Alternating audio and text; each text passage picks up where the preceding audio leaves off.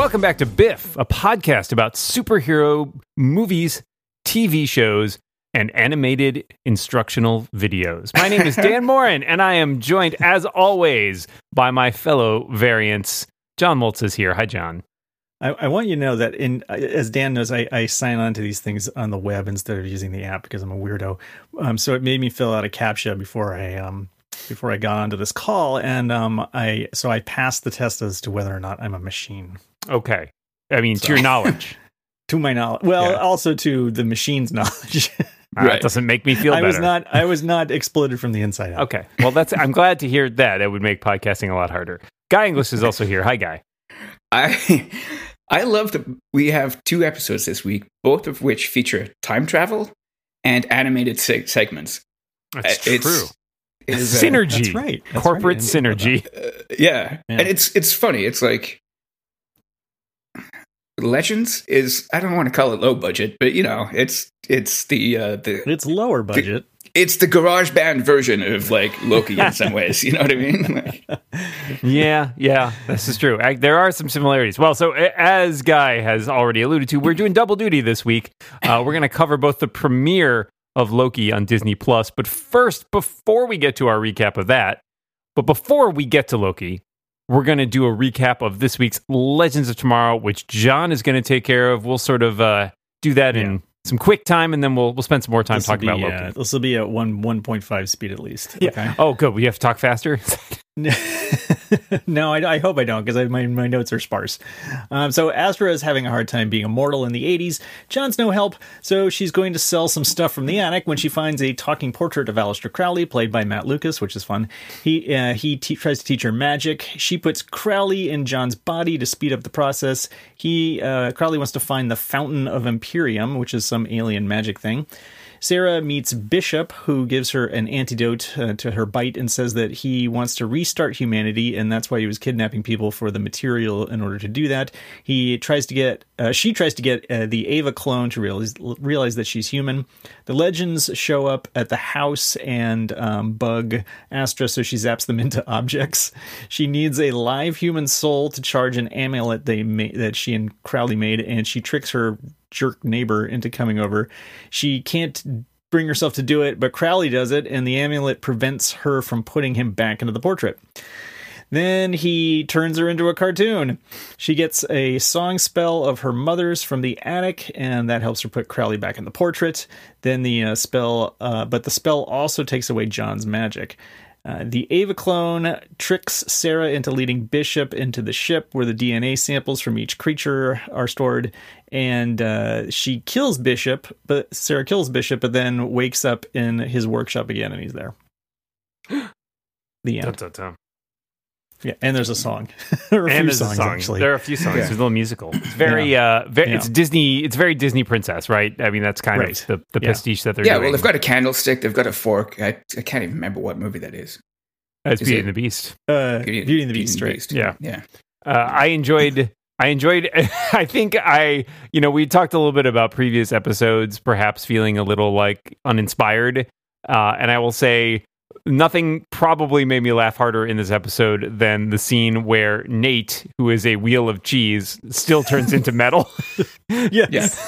I thought that was very, very funny. That's an effect that they can do because it's not they're already it's just animating a wheel of cheese. It's not any harder to do a metal animated cheese than it is to do a regular cheese. Also, Behrad as the candlestick thing he has a couple good moments where he tries to like talk her out of doing stuff that I don't know. He does a great voice for that, I guess. Yeah. And it's just the whole thing is fun. And Ava's a binder. Yes.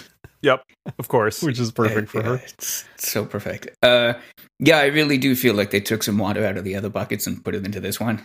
If that's even a metaphor. Who knows? It is now.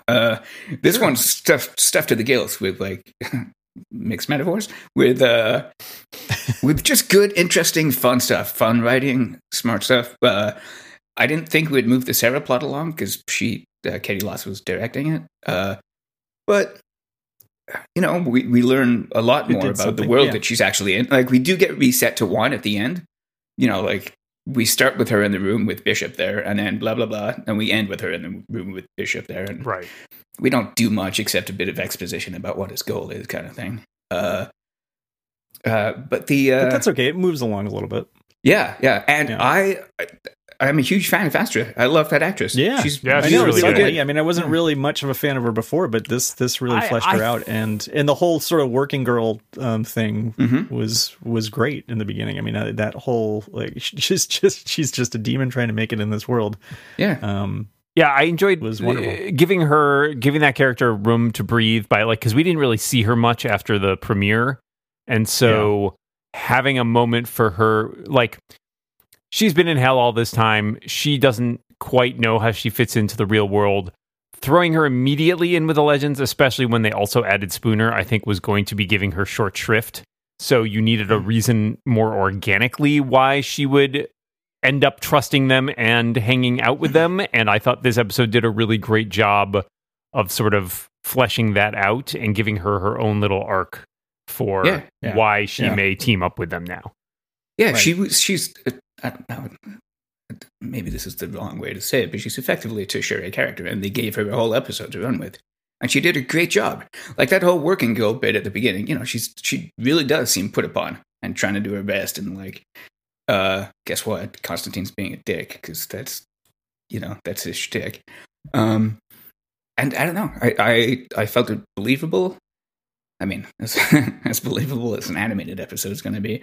But I sort of understood her motivations, and as things spiral and get worse, I understand it too. In some ways, they did a better job explaining her heel turn than they did Vader, and it is a similar situation, right? Like put upon, gets a sense of power, starts going down the dark path until eventually has to turn it around to save the people he loves, or she loves in this case. The difference being Astra makes the decision when, it comes time to sacrifice the soul of her admittedly racist, terrible neighbor. Yeah, she can't do it. She can't even do that. And I thought it was a nice moment because they take it kind of all the way up to the edge of, oh my God, is she really going to do this? Well, she lived in hell for a long time. I mean, there's you can understand. I didn't think she was going to do it really, but you believe that she could do it. Yeah. I thought she had it in her. And that guy did a great job too. Like that is British upper crust racism written all over it, like that snooty, looking down his nose at everybody kind of thing. I thought he did a really good job. Yeah, and I thought that that John called out Matt Lucas, who even seeing his name in the credits and figuring he was the one who did Crowley's voice, I was hostening for it and was like, doesn't even sound like him, really. He's doing a good job with it. I mean, I knew him from Doctor Who, and I know him from he's one of the hosts of the Great British Bake Off in the most recent years, I think. Yeah. And his voice, I think, is very distinct, but he was doing a bit more of a put on there, which I thought was great. He sounded a little bit familiar, but not I certainly couldn't place him, and about half the time it's Matt Lucas. Plus about half the time it's just Matt Ryan doing a different voice. And he did a fantastic job. I enjoy Matt Ryan a lot. I think he's always a delight, and his affectation as Crowley was just wonderful. Yeah. It's also funny to me, this is the second DC-related show I've watched this year with Aleister Crowley being a character in it, because he is a recurring character in Pennyworth. Oh, Pennyworth. Oh, right. Sorry. Right. Remember you mentioned that. He's a very different. He's a very young, handsome kind of evil character on that show, which is very distinct from who he actually is, as we know, because John sent us pictures of him after looking him up in Wikipedia. Oh yeah, maybe 5 or 6 weeks ago. Yeah, and that portrait is more accurate. Yeah, definitely. Pretty technical episode. I part of me really wanted them to go full GarageBand and do is it Conan O'Brien where they just cut out the lips and they that old shtick where you've got the photograph and you just move the lips and just go full, make a joke out of it, because his if Crowley's claymation, Crowley, that would have been awesome. But Crowley's eyebrows weren't moving; it was just his lips. They were clearly just doing a Photoshop mesh manipulation thing on it, and it looked a little janky. But I thought it was good though. It was fine. It did. Yeah. I thought it was great for the show. Out of place in Loki. Yes, exactly. Yeah, which is great, and I really it's do. It's perfectly enjoy fine for this show. 100%. Yeah. So there's that, and then Constantine's in there. There's a bunch of random visual effects. It's a whole animated thing. Yeah. I can't remember. I don't know why the portrait changes. changes to Constantine when Crowley when he. I mean, and there's a question of as to why people change. I guess it's the soul. I guess it's the soul. Yeah. I guess that makes sense. Yeah, kind of. Who cares? It's a visual cue. Yeah, I know. I mean, I just No, interested through his consistency. It's a visual cue. Yeah. Visual It cue. didn't. So I didn't let it bother me, and I only just figured out that it's the soul. Yeah. Apparently, but yeah, sorry. Just to the technical point, that's a lot to bite off for. I don't know.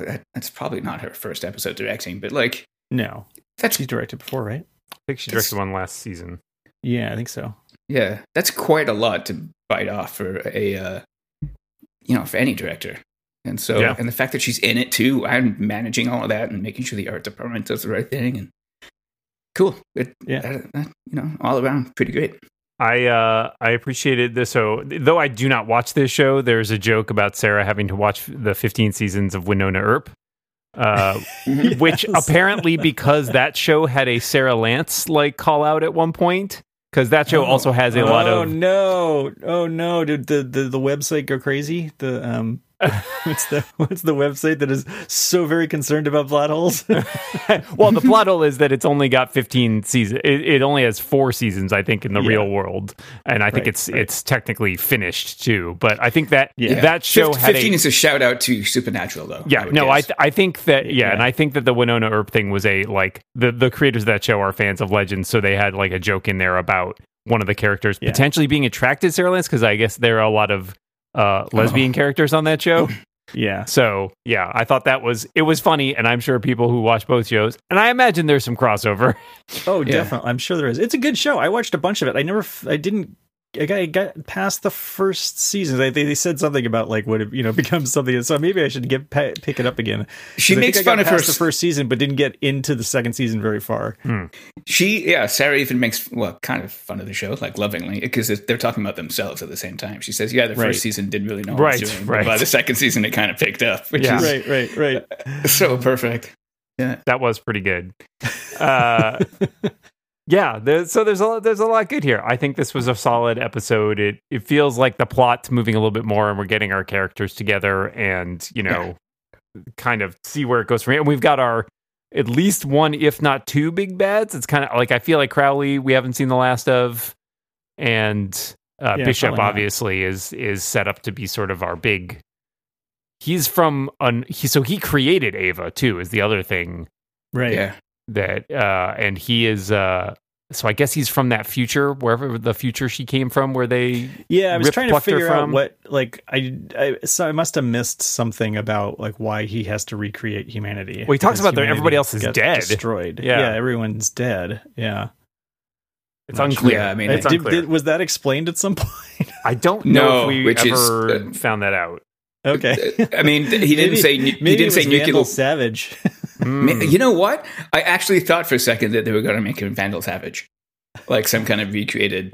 It would be kind of funny if they circled back to that. I mean, they did that great joke about it. And when he's in hell, when he's in hell, and he's a sweetheart. Yeah. Mm-hmm. Was he a sweetheart? I don't know. He was funny. He was like, I love those guys. Oh right, yeah. Apparently, I just Googled. I looked through the season 3 when Ava was introduced, plot summaries, and I think you find out that she is from 2213, where she's mass produced by a conglomerate. That's when they meet the rest of the clones, and I think Rip took that one Ava clone. Yeah, the bureaucrat model we were told today, or bureaucrat or manager model, I think. Do we think Bishop is Bishop from Aliens kind of thing? Is he a robot? Is he akin to the Bishop machine. bot an Ava bot kind of? Yeah, put him in the Loki machine. I couldn't figure out if that was the case, or if all her entire escape was imagined, or it was unclear to me whether she because she passes out at one point, and everything then that happens after she passes out. I had wondered if any of that was real, or was all a virtual reality, or just in her imagination, or something like that. But I don't think we know that yet. I'm going to have to go with what we saw is what happened, because the other half of the show was so trippy. I don't know. I fell into this trap too with WandaVision when Agnes is in the car and she's acting all spaced out. Mm-hmm. Right. I feel like I'm okay with being tricked, but you know, when a character is just totally lying to you, I feel like it's a little bit unfair. And so in this case, like if she was all like, we'd now then have to go back and retcon this entire episode for her and say that it was just her imagination, which feels a little unfair when we've also got animation and weird stuff going on the other side. Do you know what I mean? Yeah. Well, I think we'll have to. I kind of want something. I want something to hold on to that I can actually believe happened in this episode. Yeah, I don't know. I guess my theory had been like it was an example of like, well, let's see what she would do if she were, you know, free essentially, and like observe that in some fashion. I mean, which is kind of what they like did. She's still in the, like she's maybe still in the pod on the ship, kind of thing. And she's, I don't know. I mean, clearly, I don't know. I mean, but like we don't know what the deal is if he's a clone or a robot or super powerful or what. And I think that's when that gets revealed, we'll have a better idea. Yeah, exactly. Right. Let's do a quick rating. Unless there's anything else. I was going to say. Yeah. All right. Nope. Guy, you want to kick us off? Strong Biff. I really enjoyed this one after having sort of been sour on the past two. Particularly the last one, I felt like they kind of phoned that one in. This was great. They clearly spent a lot of time on it. They invested in it. The story was great. The acting was great. I really, really did enjoy Mastra, and it was great to see her be able to carry a whole episode. Wonderful. All around Biff. John? Yeah, same, because it feels like they put a lot of heart into this. I mean, and the goofiness was still there, obviously, in spades. And, you know, learning about the character and her motivations was really good and helped me appreciate a character that I don't think I did before. So, definite Biff. Yeah, I'll round out with a Biff. I also appreciated that they sort of intercut this with the previous episodes to kind of explain like what was going on while the Legends were off doing their stuff, because like John keeps popping in his various outfits from previous episodes. Right. So smart writing choice to let us know that she didn't go crazy immediately. She's been dealing with this garbage for weeks, right? Like the sink leaking and not having any money and all of that. And John's gallivanting around time, and it also explains. I think we did not have him in the previous episode, and I think so that also explains the overlap, because then the Legends come in after Mick has stolen the Wave Rider because they were trying to find their way to Constantine's house. So it all kind of interleaves, which I thought was a nice structural bit. But it's a Biff. Moves plot forward, and we have a better idea of what's going on, and it was just fun and wacky, which is what we come to expect from this show. So we'll see next week. We'll have a brief recap of the episode Bishop's Gambit, which presumably will explain a little bit more of what's going on with our villain this season. I just realized it's a shout out to Queen's Gambit. Yes. And then I stared at that title before, and I'm like, that seems familiar. But okay, the episode after that is called Back to the Finale Part 2. So I don't know, time travel, I guess. It's a show about time travel. Hey, guys, you know what else is a show about time travel? Yes. Wait. I want the finale to be the season 1 finale. That's what I want. Oh, Jesus. That would be a lot. Just insert them back into like season 1 finale. Yeah, I do think they should revisit season 1 at some point. I think that would be fun. I mean, if they get a chance to kill Hawkman, they should do so. It'd also just be funny to have them show up again, like in some, in a new what is wrong with you guys? We want to it's a time travel show, and we can rewrite season 1. That's right. Yeah, I would take a season 1. I would take a season 1 do-over. It would be way funnier this time. Oh, it'd be great. Like, maybe they go back. It's too complicated to do like an Avengers style thing. But like, right, if they're back there just sort of making fun of themselves the whole time, that'd be fun. Avenging is dumb. That's right. That's what I've heard. Anyway, all right. Let's shift gears and move over through our other time travel to Loki, which I think Guy has taken on the recap duties for this week. The premiere on Disney Plus. Speaking of time travel, I do have notes. They're not as exhaustive as usual because I knew we had to do 2 shows. So I am going to skip stuff, come back in, and fill in details. We probably later. do too much recap anyway. That's a very gentle Why change way to now? tell me that I've been screwing it up. No, Yeah. no, I think we all do. I'm not trying to single you out. That's why people listen.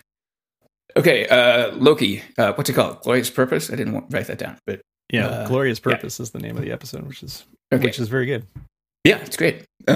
We open with a recap of the events of Endgame that led to Loki escaping with the Tesseract. He falls to Earth in Mongolia in the Gobi Desert, where he is soon captured by the TVA using a fun slow-mo stick. Great scene. I love that he picks himself off the sand, finds the closest rock to stand on because it just puts him a little bit. It's like half a foot to like a foot above and him. then he has practiced his lines, right? So he's like, let me just reuse my speech. Yeah. He just does the same speech that he just did the last movie. It's so perfect. It's hilarious. Anyway, the TVA deploys a reset device, which we see activating, but we don't see what it actually does. Loki does look back at it, and I read horror on his face, so I'm not. Maybe he's just confused. Yeah, we're going to talk about the reset devices because I think those are important. Yes, I think those are very important. Yeah, definitely. Yeah, those are MacGuffins for sure. So he's taken to booking, where he's showing how the time twister works when he tries to run away and he gets rebound in time. The Tesseract is put into evidence. During processing, he's disrobed and given a TVA variant uniform. Jumpsuit, I guess. After he signs off on everything he's ever said, which I love that he doesn't bother checking it because it's just coming off the printer. Like, I feel like I could do that practical joke to somebody. Where it just sign here. Anyway, he signs off on everything he's ever said and has his temporal aura measured, which is the anti-robot. I don't think it's the anti-robot booth. It just has a... Did you not think that was... It's like, are you wearing a pacemaker kind of check? I assumed that was a tacit LMD joke. Yeah, that's what I thought too. About like how many people don't know their robots. To me that read like there were a lot of little Easter egg jokes here. Like that one was funny, and then when he gets his clothes removed, he refers to it as fine Asgardian leather, which felt like a Ricardo Montalban fine Corinthian leather joke, which I thought was pretty good. Yeah, it's perfect. There's so many little fun gags. That's why I decided, like, you know what, I'm just gonna sketch it, and I'm sure we'll chat it all up as we go. Anyway, he sets up he gets his temporal aura measured, and he's off to wait in line with a deli ticket. I like that he actually took the ticket because it's like move. Whatever. Well, good thing. Well, I mean, he kind of has to in a way, I know, but it's like the other guy for them to didn't. do the joke. Yeah, but I love that he argues with the guy, and then I think. I've been in this situation too. It's like, you know what? This has cost me nothing to do, so I'm just going to do it so I don't have to argue with you. It's this guy's little fiefdom. So exactly. I really wanted to know. I wanted to know what that other guy, how that other guy ended up there. Like, I was just very curious about the guy who was like talking about like his dad works at Goldman Sachs. Dad's on the board of Goldman Sachs. And then the guy's name was Martin, and I thought of Martin Scarelli, like the douchebag. Yeah. I mean, it's seriously veiled, but he also kind of has that weird haircut. Anyway, whatever. That guy's just there to demonstrate that they don't mess around. Yeah, you don't have a lot of leeway here. Anyway, it's here where we're introduced to the TVA via Miss Minutes, a cartoon explanation of their purpose and history. We learn that a Nexus event is a break of the timeline, which can lead eventually to a creation of a multiverse, which we're told is bad because there'd been a big war and the Time Masters. Is that what we're calling them? Timekeepers. Thank you. Timekeepers, right. I got Time Lords in my head. I know. I'm like, oh no. Also, aren't the Time Masters the legends? Yes, that's so, it. Yeah. That's it. Yeah, I had time like keepers, too much. Time Lords, time like masters. What's left? Yeah, we got to throw a word I in had there. too much. Also, I don't know if you guys coming. caught the wording. I didn't catch it till the second cut. I caught the Nexus thing, which of course we saw Madness. referenced in WandaVision with the pill, the Nexus pill. Right. But yes, guy, madness. Yes, they said the multiversal war could lead to madness. A multiverse of madness, you might say. Yeah. Mm-hmm. Yeah, which is great. And clearly, I mean, they pre-announced that title a while ago. A year ago, kind of but thing. But it does feel like this is setting up for a lot. I mean, between what we've heard with the Doctor Strange and with the Spider-Man movie, I'm kind of curious how much this is playing into it. It does seem like a setup for sure. Yeah. Oh, also, just a sort of an aside, I want to give a Piper Award to Miss Minutes, who already has Tara a stack Strong. full of Piper Awards. Yeah, Tara Strong. She's played. I mean, she played young Clark Kent in Superman. Whatever. She's played everything. Just Supergirl in a bunch of the DCAU stuff. Like, yeah, she's just all over the place. Real like voice acting celebrity kind of thing. Yeah. Anyway, and then roll the title card, which is a series of Loki with different fonts for each letter, which I think is interesting.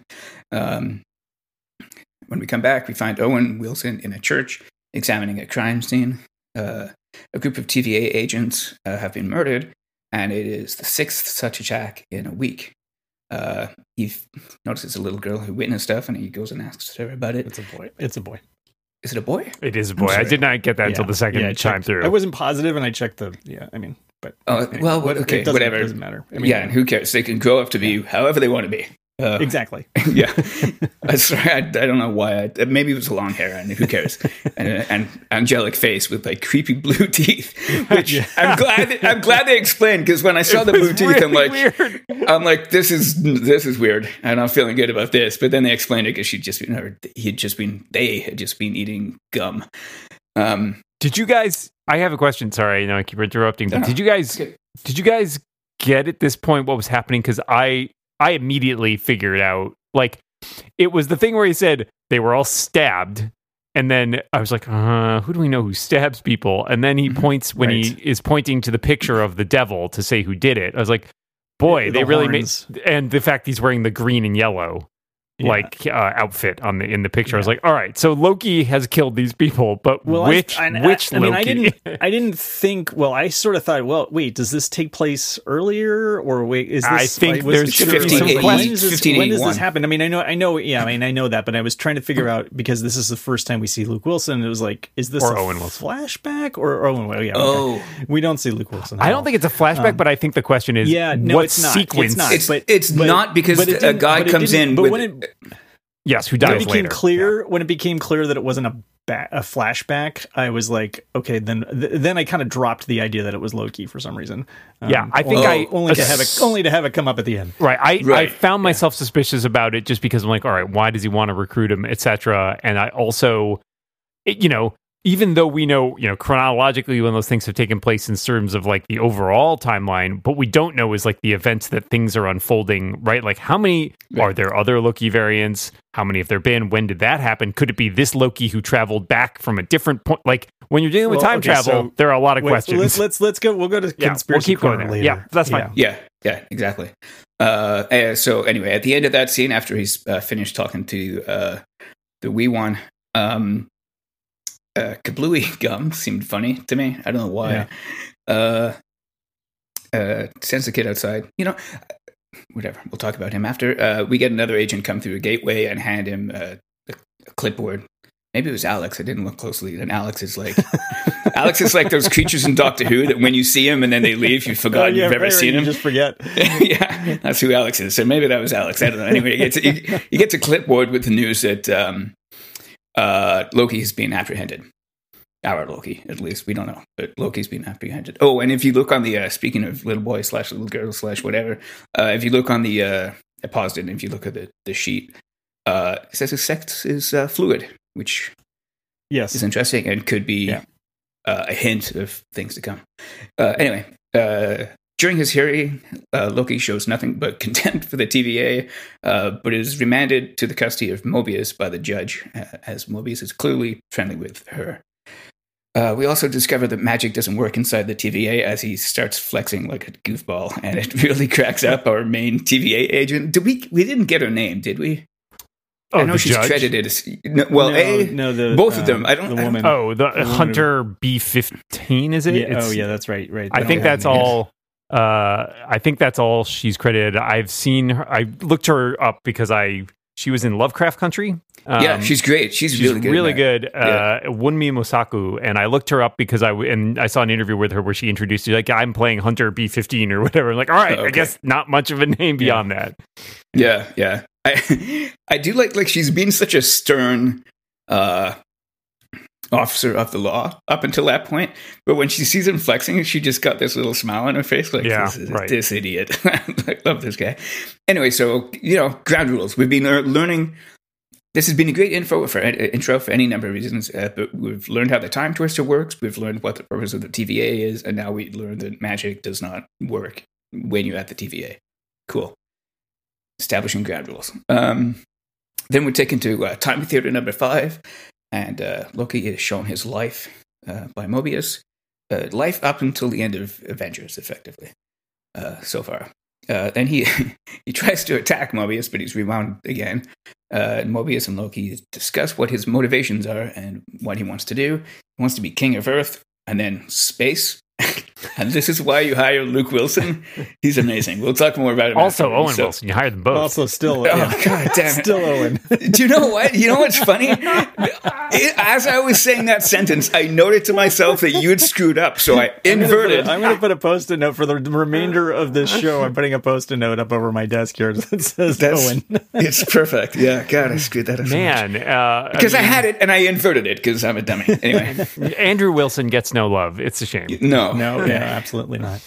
Anyway, he explains that Loki explains that choice and freedom are ultimately oppressive. A philosophy that,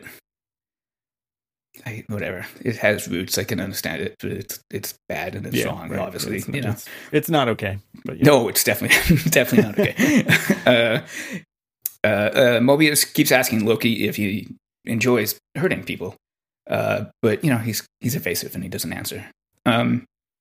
Loki lies, right? Dan? Yeah, okay. God, all the time. He's not a Vulcan. Yeah. Well, I couldn't and remember. Even Vulcans lie. Yeah. Well, they exaggerate. Well, I thought that was summed although, up. Although great Trek reference. I'm glad you got a Trek in there. Yeah. It was summed up very well in that conversation they have in the elevator, right? Where he's like, right. I don't like to talk. And he's like, well, you like to lie. And you just did because we both know you love to talk. Right. Yes. Sorry. I couldn't remember if they tried to write him with that almost, like the TV show Luther kind of thing where he's not honest and he's messing with you, but what he says actually kind of checks out from a certain point of view. Oh, okay. Yeah, no, Star Wars reference. He lies all the time. Okay, good. I mean, it's not like I was going to trust the guy with my keys or anything. So if he's breathing, he's lying. Let's put it that way. Yeah. Okay. Being evasive. We're then showing a remarkably accurate reenaction of the DB Cooper. Let me try that again. We're then shown a remarkably accurate reenaction of the DB Cooper hijacking, which he did apparently because he lost a bet to Thor, which is fun. I enjoyed that. Why? It's weird, and I enjoyed it. I don't know what kind of bet that is, but that's okay. You don't need to explain it. I don't know. I love the idea of Thor coming up with like, okay, well, if you lose this one, if I can't lift this, you got to go steal $700,000, $200,000. Yeah. If I can't lift this boulder, then you have to go to Earth and hijack a plane and steal a bunch. Like that's Thor reaching. Like he's way going. It must have been like, I bet you can't go to Earth. Oh, maybe. I don't know.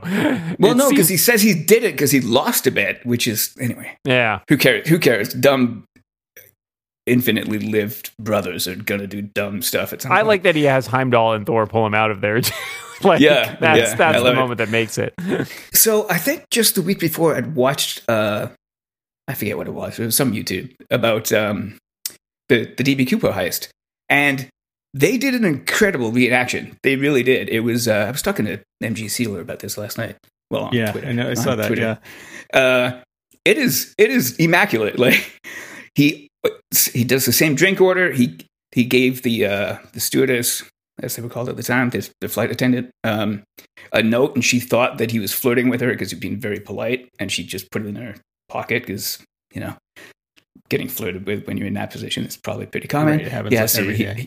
He has to remind her, like he has to call it out. Put his hand on the briefcase, says a bomb thing. They land. They didn't need to land. This is what MG was pointing out. It's like they didn't, for the sake of this story and this show, they did not need to do. They could have just done the last 5 seconds. Right. Yeah, right. Exactly. Yeah, and I don't like to recycle jokes, but it was like I told MG, it's like one of those cheap crime scene reenaction videos done to like Marvel Studio caliber recreation. I love the idea of that in the writer's room being like, do you know what's a fun genre that we never get to do? Yeah, really. Crime scene reenaction. Well, so the guy who the showrunner, I guess, is like a huge Mad Men fan, right? Michael Waldron. Yeah. Oh, I didn't know and that. So Yeah. a lot of people Well, the aesthetic, right? I mean, the aesthetic, obviously, but then also addressing a this theory. particular issue when everybody thought that what's his face was They thought the end of Mad Men Draper. was good. Don Draper was going to be D.B. Yeah. Cooper, Yeah. which I'm glad. And so they were didn't do like, 'cause well, that it's- didn't get it's- used in Mad Men, so let's use it in Loki. yeah, Right. Anyway, Loki says that the TVA is a cruel trick, an illusion of power to cover the weaknesses. Turns out he's projecting a little. Mobius then shows something. yeah. Mobius then shows him the rest of his story up to the death of his mother, which, we get to see Vinnie Russo, which is always a treat. Even though it's just stock footage, but not stock, it's reused footage. He's clearly distraught by her murder after getting close to Mobius. He lunges at him and then rewinds him, and the chair isn't there anymore because we learn, again, another rule of the Time Twister, that it only operates on the person that it's attached to, not objects. Not furniture. Not furniture, so he falls on his ass. As he gets picked up, he's Loki, and he's real good pickpocketing. I saw that at the time. His hand moved weird, and I was like, he just took the thing. No, I was 100% sure. Yeah, it was the blocking of the shot, too. Yes. Because his body's between the camera and you're Yep. like, I don't trust this. What does he call him? A scoundrel? Not a scoundrel. No, that's Mischievous Han Solo. scamp. Mischievous scamp, yeah. I do love Owens Wilson's. This doesn't seem very mischievous. Like, That's Luke. That's Luke. oh, sorry, my bad. I enjoyed that because it's like, yeah, it's true. The god of mischief goes around removing people's eyeballs and like subjugating people. It's like, that's not really mischief. That's I love that he says he liberated an eyeball. Which is a bit of a great shot at that movie because I think he's misused in that movie. yes, fair. Yes, yeah. I still like the movie, but I think he's that is like the worst of the Loki movies. Yeah. Avengers, yeah. The worst, his Yes, worst portrayal for the most part, like in those big moments. I mean, like when he's talking to Thor and stuff like that, that's good. And when he's talking to there was a lot Fury, of bending over backwards to basically recreate that Avengers cover. Exactly. Exactly. That's basically the entire point of having Loki as the villain. Mm-hmm. Yeah, exactly. And also, that movie had no right to work as well as it did. I mean, it really did not. there's weird flaws, and if you think too much about anything, it's it's obviously going to be broken. But man, that was fun, and I did not expect it to be as fun as it is. Still fun to this day. Anyway, blah blah blah. After getting close to he lifts the thing, he tracks down the guy from the front desk and manages to get the Tesseract back. Eugene Cordero, by the way, who played Pillboy in The Good Place, yes, and briefly appeared in a Mandalorian episode in the first season. And is also the voice of Rutherford on Lower Decks. Oh, you know what? His voice was that. Yeah. Okay. Perfect. I knew I recognized him, but I'm like, is stupid. I know. It's so perfect. In doing so, he finds a drawer full of Infinity Stones, and he's just fantastic. It's so good. And you're like, I guess there are a lot of people mucking with Infinity Stones that accidentally broke the timeline, right? Like there's like 4 time stones in there, and you're like, that kind of tracks. Yeah, I mean, he picks up a time stone and then just doesn't do anything with it. It's a great joke, but it's also like, it shows him like he's so wrapped up in the Tesseract, like, oh my god, the Tesseract, it's incredibly powerful. You have to be careful. And they're like, whatever. We got a whole set. We get Infinity Stones every day. Yeah, exactly. Yeah, we can make a gauntlet if we wanted to in like 5 seconds.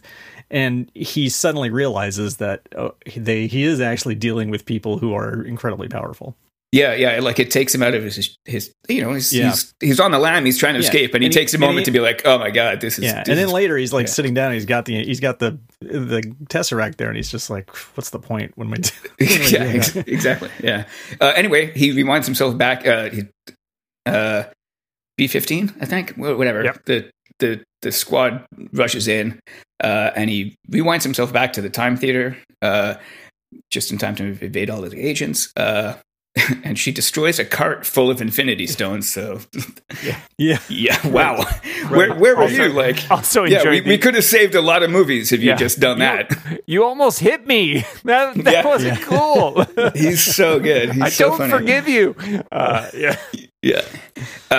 So anyway, so he goes back to the time theater, and at this point, I get the sense that he's feeling kind of defeated, right? So he just starts watching the movie of his life. He sees Odin die, Thor saying nice things to him, and sort of brotherly loving him. And ultimately, his death at the hands of Thanos. He's discovered by P15, who had she's clearly smart. I don't know why she came alone, but it works for the scene that she's smart enough to realize, he rewound himself, so I'll just go back to where he was. Then they fight. Manages to put the prisoner collar on him. I'm not sure how he unlocked it from himself, but whatever. I think it was using the time twister thing. Yeah. Yeah. Okay, who cares? Whatever. It's a fun little fight, and she gets it on her, and then he just proceeds to mess with her a lot. Just a dick. He's a huge dick. It's not like he's not just trying to achieve a goal that he wants. He's just taking out his frustration. Really right? wants to take frustrations. Yeah. Anyway, and then Mobius discovers him. Loki, relates and recognizes that he can't go back to his own time. He gives a little speech where he explains that hurting people is part of the illusion. It's sort of part of his. He doesn't say job, but it's he's the god of tricking people, and this is kind of his shtick. And I've got to do it. It's a cruel. He literally says it's a cruel trick to project power. And then Mobius explains what Mobius wants, what Mobius' goal is, and he wants Loki to track down another Loki variant who's been killing their agents. Then we cut to a TVA squad investigating an event, who find themselves standing in a field full of gasoline and do not run.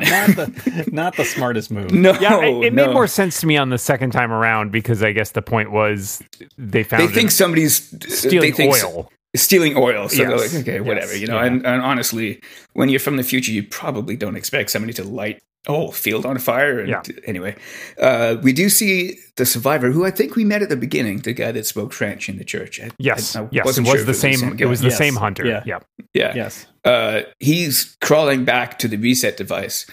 I'm not sure why. Like, was he going to trigger that? And then we don't know what they do. We haven't actually seen what they do. We have an idea based on the animation, like PSA, that essentially it fixes the timeline. Well, it prunes it, okay, right? Hang on. I don't think that's the case. Well, all right. Because there's Well, we can talk about that in a minute. We're done anyway. Roll credits. That's it. Well, yeah, We're done. somebody So we missed. steals it, though. That's the important part. Sorry. The hand reaches down and takes it. Yeah. So somebody is, and that was a Loki, point, right? I mean, we assume, but Well, a cloaked cloaked figure Yeah. who we do not see. And we also are told in the attack in the church that the reset charge is missing. was missing. device is missing. Yeah, like So- it's definitely the MO. So somebody's collecting these things, which, I mean, if they really do mess up with your timeline, I don't want to see what a whole bunch of them do. Right. when they go Well, off. and so and they've already got 7. okay. There's a lot They of have 7 now, terminology right? here, right? There's a lot of terminology that's mentioned. There are branches, there's pruning, there's a red line, like where they show the branches moving to a certain point, and they have to be stopped before they reach that point. I don't know. So it's fair, because they mention both pruning and resetting as two different things at one point. Like when they go off looking for Loki to run away. Yeah. Exactly. Yeah. So, but when they show it in the animation, they show them marching the guy back through the timeline back to the main timeline, and then the branch timeline just disappears. And the person reappears in the correct place. In the correct place, yeah. But it seems to me like possibly what's going on here is these things don't fix it; they just destroy it. That's my take. Right, So that everybody who's in that branch timeline is basically wiped out. So the question is there? So all right, Like the kid with the gum, dead. Well, yeah, right. I mean, or at least in that timeline, because in that timeline, yes. In the original timeline, presumably, but it's a different person, right? I mean, it's a different, I mean, but only barely, because the branches just started, right? They're still the divergence is not that big, I guess, at that point. Basically, the only difference between the timeline and the original one is that kid in the Is that branch had a event? pack of gum that he didn't have Yeah. otherwise. A pack of gun would be different. That, Pack a that gun kid would also probably be should have bad. packed a gun if somebody's going to destroy his whole timeline. And it's Yeah. also worth pointing out that at the end in Oklahoma, they find something from early third millennium, which is now basically. Yeah, that didn't make sense because that does not look like it's from now. Well, but it could right? be any time in the next 100 years, right? Millennium. Early millennium means I guess so. within the next 500 actually- years. Yeah. Yeah. Okay, so yeah, good enough.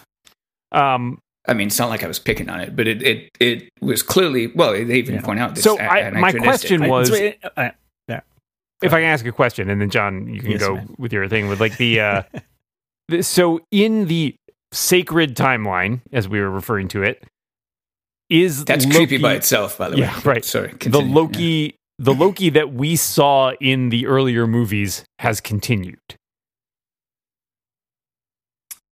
Oh, that's a good question. They must have. He can't- Otherwise, he can't have though. No, but he must have. Because so when they went back, and this is where it all gets very thorny because their time travel, Oh, 'cause their they time travel branched- knowledge isn't even very good either, right? Yeah, The writers and directors disagree Yeah. about things that happened. yeah. Not to mention the Avengers don't know what the hell's happening. Right, They're just but they like, pointed okay, out- we need these stones, and we're not going to care about the anything. judge else. says So, all of that was supposed to happen, and so Right. essentially the branches were created, and then Snipped because snipped. Yeah, because Because Cap went back. returned all the stones. yeah. before I did this, think- okay. I'm assuming what happens is because of that red line thing. Okay, yes, like the ancient one gives Banner the time stone, but then Cap comes back like a minute later and gives it back to her. And Oh, that's so they don't okay. hit the And red that's okay. line, thereby They don't pass, thereby they don't making pass it the red real. line. right. Yeah, Right. yeah. That So was it- honestly great graphics on explaining weird timeline and branching stuff and like approaching red lines. Like Right. that's right, complicated stuff to explain, right. and they did it. Otherwise, I mean, and I'm willing to accept it as a, an assumption that we're making for for the MCU. That's fine. sure. I mean, technically, I would say that is a different timeline, but that's okay. Like the fact that the ancient one has that knowledge is different than the ancient one not having that knowledge. Right. But that's Right. okay. Yeah, yeah. I did think that when the judge tells Loki that, like, well, the Avengers are supposed to do that, I kind of wanted him to go on a rant. I'm like, it's not my fault. They're the ones. They came through time and it landed at my feet. Like, how am I on the hook for this? This is a ramification of what they did. Which I liked. I be- liked that he makes a good point. He took it and Yeah. ran, so it's still kind of on him. But Yeah, but he didn't know he was screwing up a Right. timeline. He's like, well, this seems like a convenient escape. yeah. Although they claim like it could happen just by being late to work, like it's unclear. There would who, still be. I yeah. mean, we want to get too deep into this. There would still be. I think there would still be other timelines. Yeah. But so the question of whether or not Loki returns to that moment is one of them. I mean, he may do that at the end of the show. The other one is, what happened to Cap when he went back in time. right, and that's And had already his- kind and of a had mess. his life. Yes, right. I assume that happened in a different timeline. We are not going to But explain that. they because seem to indicate that there's only one timeline still. So yeah, but maybe Cap gets a pass. Like yeah, well, yeah. Well, there come was- on, he's I don't Steve. know if- Like, who's gonna we're gonna hold have him? We're gonna have two sacred timelines. Well, so the other thing is, like, the main timeline seems like it intertwines among. You know what I mean? Like, it's white and twisty, rather than just Yeah. being a straight line in most of Yeah. at least some of the graphics. So maybe like And- minor stuff maybe comes they'll and just goes, and never address it works out. Maybe they'll just never address Probably, it. can't- probably that one. They Yeah, cannot yeah. address Cap. Well, because did you see the- like putting that the- stuff back doesn't make any sense? Yeah, they just gave him his moment. Did you see the and moved people on. Yeah. claiming that there's a shot in which you see Peggy in the? yeah, in the background. where I he- paused it and checked. It's like it is a woman with a similar haircut in the background. There's literally no way to tell. Yeah, it's Yeah. just I think I it's didn't- just no, I an did not extra. see that. When is that? It's when he first leaves the room. he leaves and- the room. He gets no. It's when he's in. He's just discovered all the Infinity Stones, and he winds himself into the hallway where he first came in. Oh, okay. There's in another the agent- in the TVA. In the It's in the TVA, TVA. yeah. There's another agent A bringing door in a opens. captive. Yeah, a door opens and you Oh, see somebody in the background bringing in a woman who looks like Peggy, but again, it's a white woman with brown hair wearing a Yeah. shirt that's probably from the 50s. Yeah. It doesn't. Yeah. It doesn't make sense. That Honestly, is Mephisto, there's going to be enough. That's Mephisto level speculation. Thank you. It's Mephisto. Yeah. It's Mephisto. Yeah, there's going to be enough weird stuff to explain in the show that we really don't. Can need. I throw out another? People, I mean, like, can I throw out another wrench? The stuff that we went through with WandaVision was just ridiculous. Right. I love that they brought Mephisto back already. Like people already were like, "Is this?" Mephisto? They shut worked it down. so well it is the not first time. Mephisto. Let's do it again. But can I throw? What we in should the just other... make that clear is that the director has specifically said that is not Mephisto. Just the in case anybody listening. Yes. Yeah. Can I point out the other potential canon killing moment in this? Oh, please. I don't, and you can read this either way. I don't think it's a confirmation of it, but they point out that Coulson is dead, which was an opportunity for them to say like, no, but he's not even really dead. I don't think they're ever going to do that. But it doesn't matter. It doesn't matter. It doesn't matter. B, I think they may be leaving themselves room to just they have neither confirmed nor denied. Agents basically, of S.H.I.E.L.D. is another thing or something like that. Yes. I mean, they may retcon Agents of S.H.I.E.L.D. That's possible. They also specifically make the point that Loki creates his own situations. Like he does bad things to make other people be their best. And the thing that he did there is kill Coulson, which made the Avengers literally come and avenge his death. Yeah, well, absolutely. Yeah, no one disagrees with that. It's just the fact that he came back later. I'm saying they're using it as a narrative device to say that, like, I mean, you created your own enemies here. Like, you killed Coulson, and that brought them all together, and they kicked your ass. Right. So I think fundamentally what this show, if WandaVision was about grief and trauma, and Falcon and Winter Soldier was about sort of, struggling with identity and the history of the symbols in the U.S. and all that, I think it seems like the first episode of Loki positions this as a discussion of, free will versus predestination, right? It's all about making your own choices, and can you make your own choices? Are you fated to do something? And I like that. I think that's an interesting conversation, especially given Loki's stated and previously demonstrated like kind of attitude towards these things, that he's a great character to put in that conundrum of, wait a second, did I get to make any of my own choices? Like, or was I just forced to act a certain way all along? And then when you put him in a position where maybe he is outside of a realm where he has to make certain decisions, that is a recipe for disaster in a good way.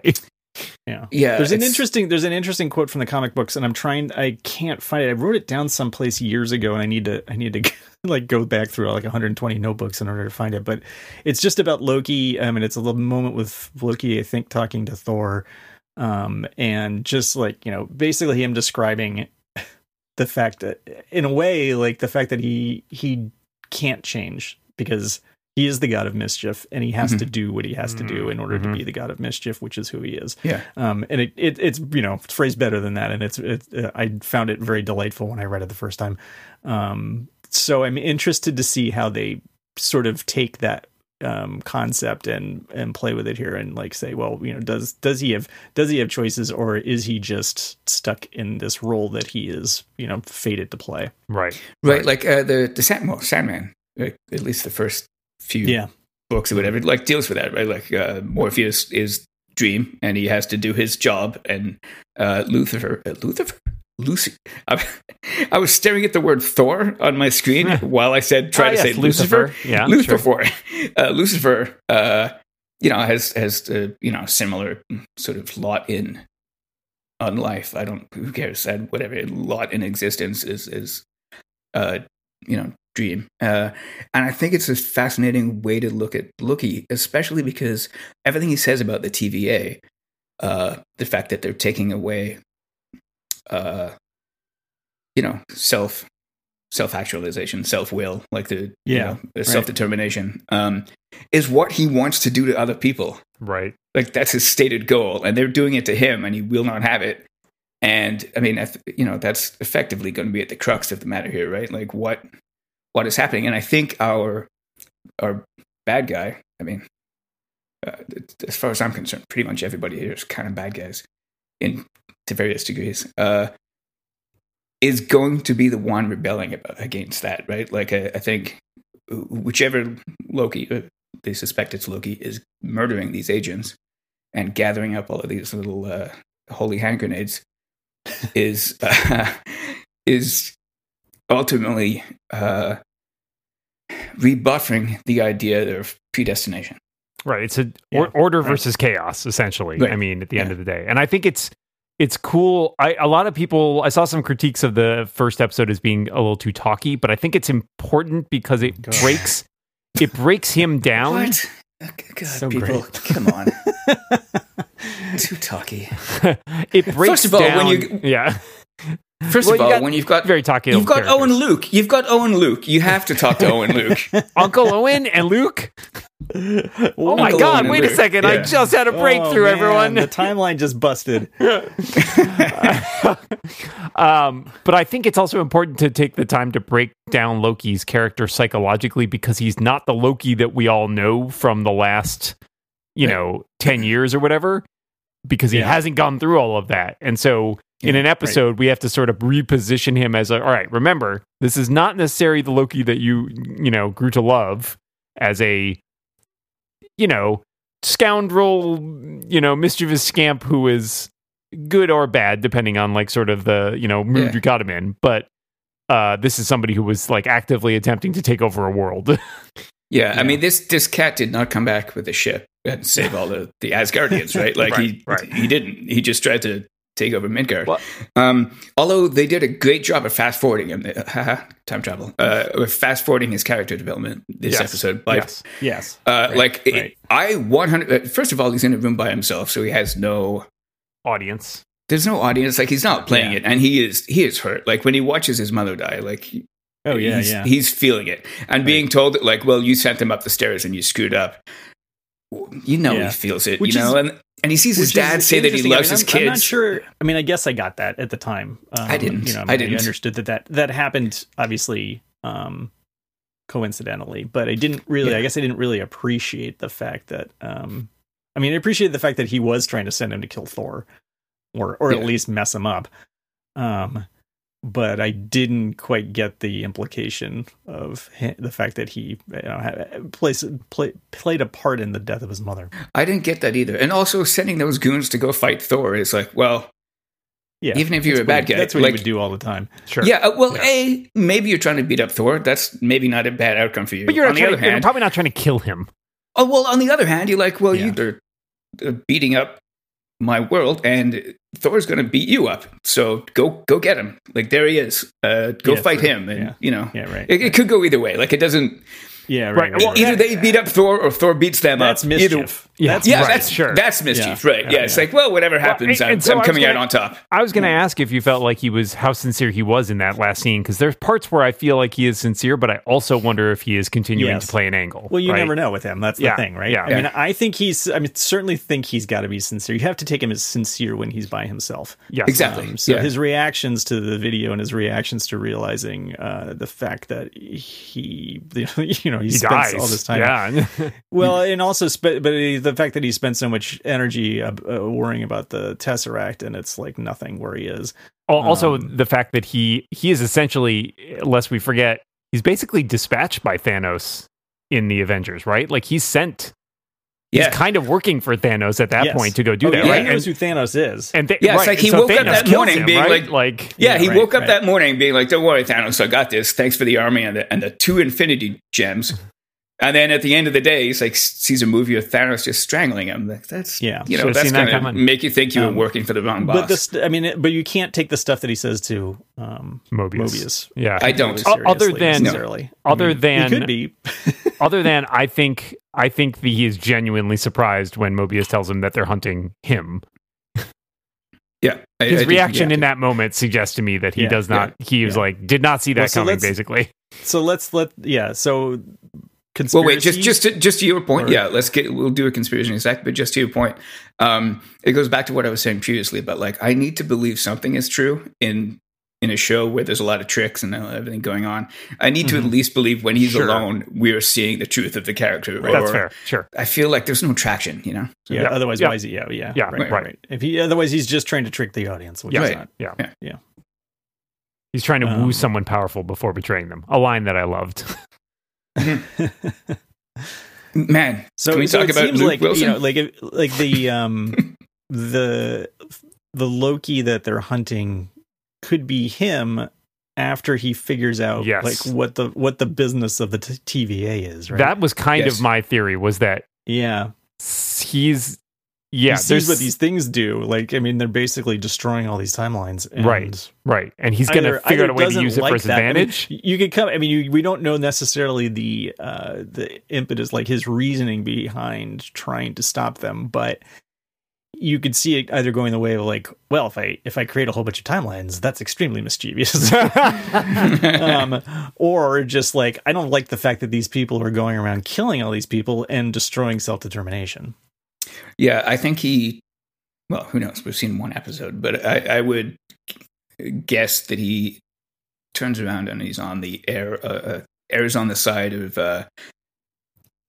we're going to just grant free will to everybody, which means, sure, there's going to be chaotic timelines and all kinds of stuff going on. But this, like, I'm not having this overlord. And, he's always been resentful of Thor and rules and everything in general, or Odin and Thor, and, rules in general. And that leads me to believe that I could definitely see him turning into like, well, all of these rules are coming down and we're just going to give everybody free will, which is against his stated goals now, but his growth is going to be like, yeah, exactly. That's the interesting turn, right? Yeah, I mean, because, now he doesn't, and they make a point of it in this episode, the first episode, they make a point of the fact that he says free will is baloney, and nobody really is happy with free will. And the turn, of course, could be that, well, by the end, he's giving everybody free will. Yeah. Well, I mean, he literally says everybody's taking the road forks and everybody takes the wrong one, which is bleak and depressing. But it's like A, projection quite a bit, and B, at least it's their choice, which maybe we'll see him get to that point. Yeah. The wording of that last line, and I will fully acknowledge that it's a punchy line, and that's why they have it there. But I think it's interesting Mobius says the variant we're hunting is you. He doesn't say the variant we're hunting is, another Loki variant. Yeah. I don't know. It could suggest, and again, I think it's punchier the way it's written, and that's probably why they did it. So that may just be expediency more than anything. But it could also suggest it's the exact same variant. It's not another variant from another time period. Like, possible that Loki has violated the timeline multiple times in the past and we just don't know about it, because even though he says I don't know about you, and they're like, but they also do say you've lived your life in the set path, which suggests that he hasn't run afoul of them before. But there's not enough. I know we're only one episode in. That's why this is Conspiracy Corner and not super detailed fact corner. Have you guys seen the movie Predestination? No, it's been on my list for a long time. Same. Yeah, I would watch that. Just because it's another time travel movie, and it ties, some of the themes are the same, and I wonder how much it might have been a inspiration for this show. Yeah, because it does deal with like the questions of self-determination. And time travel is a great framework to play with that, right? Absolutely. It's probably one of the best. Yeah. One other thing that I noticed, so as long as we're in Conspiracy Corner, sure. I was looking at the cast list, and I also yesterday was watching some of the trailers for this show. And at one point, there's a scene where he's sitting like by it's dark, and he's sitting by a lake on some stones with a woman with blonde hair. And it looks like, and in the cast list, there's Sophia DiMartino, who I don't really know. But if you look at her, she looks like very easily she could be a young, what's her name? Frigga? Oh. Frigga. Yeah. Frigga. Rene Russo. Like a young Rene Russo. So I'm wondering if at some point he goes back and interesting a younger version of his mother. Oh, that'd be interesting. That would be interesting. Did she have blonde hair or red hair? Like a scene, from Endgame where Thor had a moment with her where Loki gets the same moment. I also just saw I happened to, Google her because I was curious and saw a set picture that potentially is a spoiler. So I'm just going to close that tab now. Yeah. See, I have a theory, and even in Conspiracy Corner, I don't want to share it because I suspect what you just saw is what you're. Yeah. We'll talk about it offline. Well, if John was to hear, but yeah, exactly. So I don't know. There's lots of possibilities. I mean, time travel opens up the whole breadth of the Marvel universe, right? Like, you can go anywhere and do anything, and including the places we have seen, places we haven't seen. I think that there's a lot of possibility there, and I love the idea of this being a lot of the pre announcement stuff talked about this kind of being a crime thriller, which I'm also here for. That's a genre I love, and I think this is kind of a fun framework to put it in. I kind of love the idea of each episode you get, a truck heist, like a crime recreation. Not necessarily a crime recreation, but a recreation of a historical event in which he's involved somehow. That would be a fun formula for sure. Just because, why do they spend so much time on that D.B. Cooper thing? Other than it was awesome, it added very little to anything, right? Yeah, it was just kind of a fun little aside of like you like to escape from things, which is relevant in terms of his character. But I agree, sure, it's outsized. They put a lot of work into that. It's outsized in terms of what the effect of it was. Yes, but it's great. Right. It's a wonderful bit of indulgence. Speaking of wonderful indulgence, Owen Wilson was great. I really enjoyed him. Luke too. Understated. Yeah.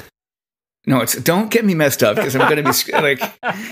It's all right. We got a while before Stargirl comes back. We'll be okay. Yeah. In which Owen Wilson also stars. Understated, funny. Yeah. Not chewing scenery. Calm and collected, even in the face of Loki, who's a handful. I really, really liked him. I thought he would be cracking wise a bit more, and I'm glad that he's just got a calm, cool, and collected, warm sense of humor to him. He's kind of playing the straight man here too, right? Like, because there's a couple bits where Loki's like, I'm going to burn this place to the ground. He's like, I'll show you my desk. You can start there. Or, but he's a straight man with a sense of humor. Like that desk thing is, or Nightmares in Another Department. Like he's not, he's not like the Odd Couple where one of them's just like stone cold and kind of not funny at all. Well, they're both funny, but you know what I mean? Like one of them is, humorless. He's got that moment too. I mean, that moment right where he's like, I like when you use that. It makes you sound super smart. I am smart. Yeah. Okay. Like just the rapport says, is I great. know, and it's just I know. Okay. It's earnest, and it's like it's got that cadence that they both have, and he's basically Owen Wilson is like known for that, right? It's just that I know. And you can't tell. Also, I love that he offers him a drink. He's like, "I'll take that drink now." And it was honest. When it was like an hour ago, and he's like, "Oh, do you want? You want a drink? Yeah, offering a drink. Yeah, really. It really wasn't that long ago. No, it was like, oh, maybe you're still thirsty. Yeah. And I guess that drink has been discontinued since then. I saw some people talking about that too. Yeah, I heard. I tried to look at what it was. I couldn't see that. It's a 90s. It's like a Crystal Pepsi-esque thing. Okay. It was like, right. It was maybe Pepsi tried to do an energy drink, and that was corporate marketed energy drink. Yeah. Oh boy. Yeah. It was weird. Like they framed that. I was like, that's weird product placement because I don't know. Yeah. I don't even know what that product is. I didn't know what it was, and at first I thought it was like a made up one. And I was looking at it because I was thinking I could make it. Like, is this important? Yeah, it's right. Well, you can. Then you can get. You could definitely. You know what? Maltz Inc. can definitely get sued by Disney and the Pepsi Corporation. I was just going to say, cover your Biffcast Incorporated could definitely take on those lawyers. Are they the same thing now? No, not quite. Okay. I was going to say I tried to pause and read the in the box with the Tesseract. There are a bunch of other items, and some of which are tagged. So I paused that, and one of them is the French Medal of Honor. But I can't. And then one of them is like a star cluster in the lower left. Right? And then one of them is like a vintage baseball card in the bottom, and it said like a lot of vintage baseball cards or something. And then I had to like when I first watched it, and then on the rewatch, I paused and looked closer. There's a cross in there. And I was like, kind of had a briefest moment where it looks like the Cross of Coronado from Indiana Jones and the Last Crusade at the very beginning. And I was like, oh my God, is it the Cross of Coronado? And I went and looked like, no, it's not quite the Cross of Coronado, but it's close. I really wish they'd put I wish they'd put a Buck Buckeye baseball card in there. That's a real deep DS9 cut. No, he's a great player. The best. Greatest of all time. I guess we should look like much of a baseball player.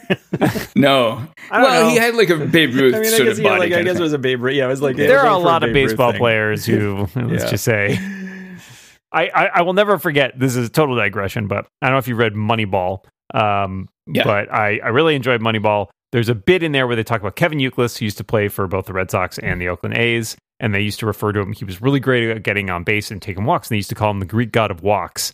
And I believe Billy Beane has a quip or something where he's like, I've seen Youkilis in the locker room. He's not the Greek god of anything. Which it's like always about like it's a little mean, but at the same time, baseball players you can get away with some stuff that you can't, like a lot of other sports. Yeah. That's too funny. All right. Anything else to say before we wrap up here with our ratings? No, I think let's do the ritual. Let's move John, to a ritual. Unless you've got something. No, I don't. Yeah. John, ritualize it for us, would you? It's a strong Biff. Hiddleston is so good too. I don't think we've spent a huge amount of time on him because we were gushing over Owen Wilson, but he is so fun. I mean, when he falls through the thing and he points back up, and then that pause before entering the machine. And then just all the stuff, the introspective moments. He's so strong in the whole thing. I think I'm glad he's getting this time to pay attention to his acting and his character, which are both fantastic, I think. So definitely looking forward to the rest of it. I'm sad that it's only 6 episodes, but I'm eager to consume them. Guy? Super strong Biff. Like, amazing Biff. I want to second everything about Hiddleston. I thought he was great. His comedic chops are wonderful, and we actually get to see him do sort of more emotional range of acting that he's typically been asked to do in the movies. Mostly uses a foil. Great job. Loved it. Enjoyed all of it. I liked, a little animation segment. Loved it. I love... Speaking of the little metal detector thing that he goes through that scans his temporal aura, I love that this particle board with like crappy wood painted on it. I love the design aesthetic, like late 50s, early 60s kind of vibe to it. I love the way that the cartoon mimics stuff of the same era. I like that the history of his life is on cassette. There's just so much great production design in this. I really enjoy it. It's wonderful. I like it a lot. Very, very strong Biff, and like you, I can't believe there's only 5 left. Which, like, I would watch a lot more of these, but they've made me trust them. And if they needed 6, do 6. Yeah, right. Don't do 22 because I want them. Just do the 6 that are good and just get it done. Yeah. Wonderful. Always leave them wanting more. I agree with you, both of you guys said it's a strong Biff. For me, the production design I was also going to mention. Great. I love the color scheme. Everything is kind of drab. Like it's this boring office, but it's also kind of retro. And there's a lot going on there. Everything vibrant looks oranges very that good. Still look drab, or like that's awesome. And I caught like even like little costuming things. Like on the second time through, I caught that the Casey, the office worker, he's wearing like a shirt and tie and whatever, but it's still kind of like a weird, like it's got these weird seams on it. Yeah. Like it's not quite a standard. Mobius is wearing the same thing too. I noticed it first on him because you can't see the end of the collar tabs because they go into the shirt. But it looks normal, right? Like you don't immediately jump out and think, that looks like the stupid like future costumes from like TNG, right? Or something. It's like, no, it looks kind of like it's natural, but then the more you look at it, the more it's slightly off. And I like that aspect of it. All the production design of the TVA, all the posters in the background, which you should read, are great. There's like there's a Miss Minutes one like very early on that's like, you'll get your clock cleaned or something. If get your clock cleaned. Stay in line or you'll get your clock cleaned. I'm not sorry. I know I'm not sorry that I'm interrupting you, but okay. I do want you to continue and not feel bad that I'm drowning you out. I love that there's nobody there and he still has to walk through the stupid line. Oh yeah, I've done that. I've done that at airports. I've done that. I feel like I'm in an airport and I'm like, I could duck under all of this, but one of you guys may be having a bad day, and then that's gonna suck. So, and then I also wanted to agree with John's bit about Tom Hiddleston, who you know, when he got cast as Loki, they talked about like he was kind of an unknown. Like he'd done a lot of theater stuff, and he'd worked with Brana, which is how he got the Loki role. He tried out for Thor. He tried out for Thor. He tried out for Thor. Yeah, and then they cast him as Loki. And honestly, I mean, you know, he's played that role a bunch, but his career kind of took off. I mean, you know, he has been the leading man in other TV shows and films and stuff like that. And I think he's one of those cases where like it kind of makes the show punch above its weight. You know, both him and Wilson, right. I think, because they are so professional, they're so good, it elevates. And I don't want to take anything away from the rest of the cast. Wunmi Mosaku, who we saw, Gugu Mbatha-Raw, who is playing the judge, who I think both of those characters we'll see a lot more of. Yeah. I mean, these are all really great actors, and I think that's the cachet of Marvel lets them really kind of cast basically whoever they want, because people are like, yeah, Marvel, fine, I'm in. Like, I know I'll, you know, get some money and probably have a possibility of coming back. And I think Hiddleston in particular is not only do I think he legitimately does really enjoy playing Loki, and he talked about in some interview I think I read where he's like, you know, he's like, I've lived this character for so long, like and people are asking him like on set and stuff about things that Loki would do or wouldn't do, because they're like, you've spent more time with this character than anybody. I think he knows that it made his career, and that is a big deal, and B, I think he genuinely has fondness for this character because it's such a versatile, vibrant character. You know, there's a lot of range within that character, and he plays it very well. So I'm glad that he seems very enthusiastic about doing it. You can tell sometimes when people get tired of doing a role and kind of phone it in, or decide like, oh my God, I'm in a contract. You subtweeting the Flash? Hey. But you know, he's been playing this for what, over a decade? Hey, I'm glad if he wants to come back and give us more. I'm glad. And the show looks, it's a fun setting to put him in. So we'll look forward to more of that. Continuing. And it's great. I mean, like, you know, because the same thing happened with both of these previous shows too, I think. Anthony Mackie and Sebastian Stan are both great. And I mean, you know, I think that show had more problems than either of the other two for sure. But and the two actors in WandaVision also turned out to be fantastic. I mean, obviously Elizabeth Olsen wasn't not really a surprise particularly, but it's just great that they get people who are so good at the craft that they can do it. Like they can have them play bit parts and then do a centerpiece thing later. I think that's really great. And one other thing besides like the surface layer stuff of like time travel and some animation that both of these episodes and shows share is they do let actors go big, right? Like you're given a pretty broad canvas to paint a god of mischief on, or like a woman who's been in hell and comes back and finds herself in the rain without an umbrella, kind of thing. Like there's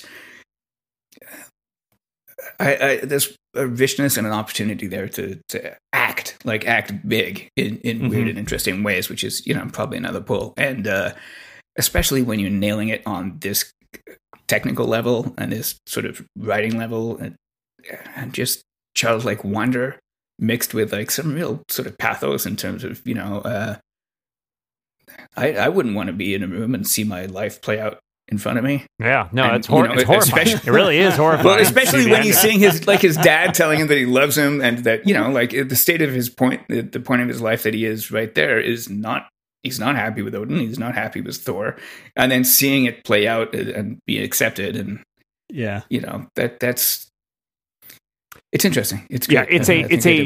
I don't want to call it a cheap trick because I don't think it is, but again, like in terms of being able to sort of get this Loki to a point where we feel about him similarly to the way that we feel about the other Loki that we have spent 10 years with, it is a convenient mechanism for being able to confront him with his own, not just mortality as a god, but as a, you know, somebody who never lived up to the potential that he wanted to live up to. Like that is a powerful way to demonstrate that. And I think it grounds the character in a way that we otherwise, I think, would just, he would bounce off everything that's happening here, right? Like he would be either trying to work an angle all the time, lying to everybody, or just sort of picking fights, right? Like to Guy's point, you need to have something. It's easy to make this character. I think it's easy to make this character just be a villain. Right? Yes, yeah, and I like that Mobius doesn't see him that way. That line I think really worked for me. I feel like there's more to Loki than just being a villain, and I think it's in some ways that's a remediation of his appearance in the Avengers.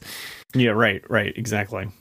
All right, we will be back next week to talk about episode 2 of Loki, and the following weeks, also the episode of Legends Tomorrow that airs that week. We'll be doing double duty for a few weeks here. We'll see how that goes. Organizing it is much harder than it should be. Yep. There's too much good superhero stuff. Yeah, for us. Anybody competent could do a much better job. I mean, but until then, I of course like to thank my co-host John Moltz. Thanks for being here. I would also like to remind our readers that if you would like to support the show, you can go to cottonbureau.com, and not only do we now have 1 shirt or 2 shirts or 3 shirts, we have 4 shirts now. Oh my gosh, that's a lot. If you search on TVA, you will find 4 different Time Variance Authority shirts from this very show that we were talking about. And if you buy one, you support the show, and you'll also if you buy 4, even better. I'm sorry, you'll look good just wearing them, because they do legitimately look good. Speaking, if I may, they turned out pretty well. They're made to measure. I will say, John, so long as you have very specific measurements. Yes, I will say, John. Last night, I mentioned to you guys before the show, I went over to watch with my pal Tony Sindelar, and his partner was wearing your TVA shirt. So nice. That's right. You want to be a cool kid? You buy the shirts. That's all we're saying. Guy English, always a pleasure. You lie to me every week. You're just doing the Loki thing. You have a standard out, and you never really. Thanks, man. You caught me. Yeah. You caught me. Yeah. Thank you, everybody out there, for listening, for reading the transcripts, for following along, for buying the shirts, for just being, general biffs. We really appreciate it. And we'll see you next week.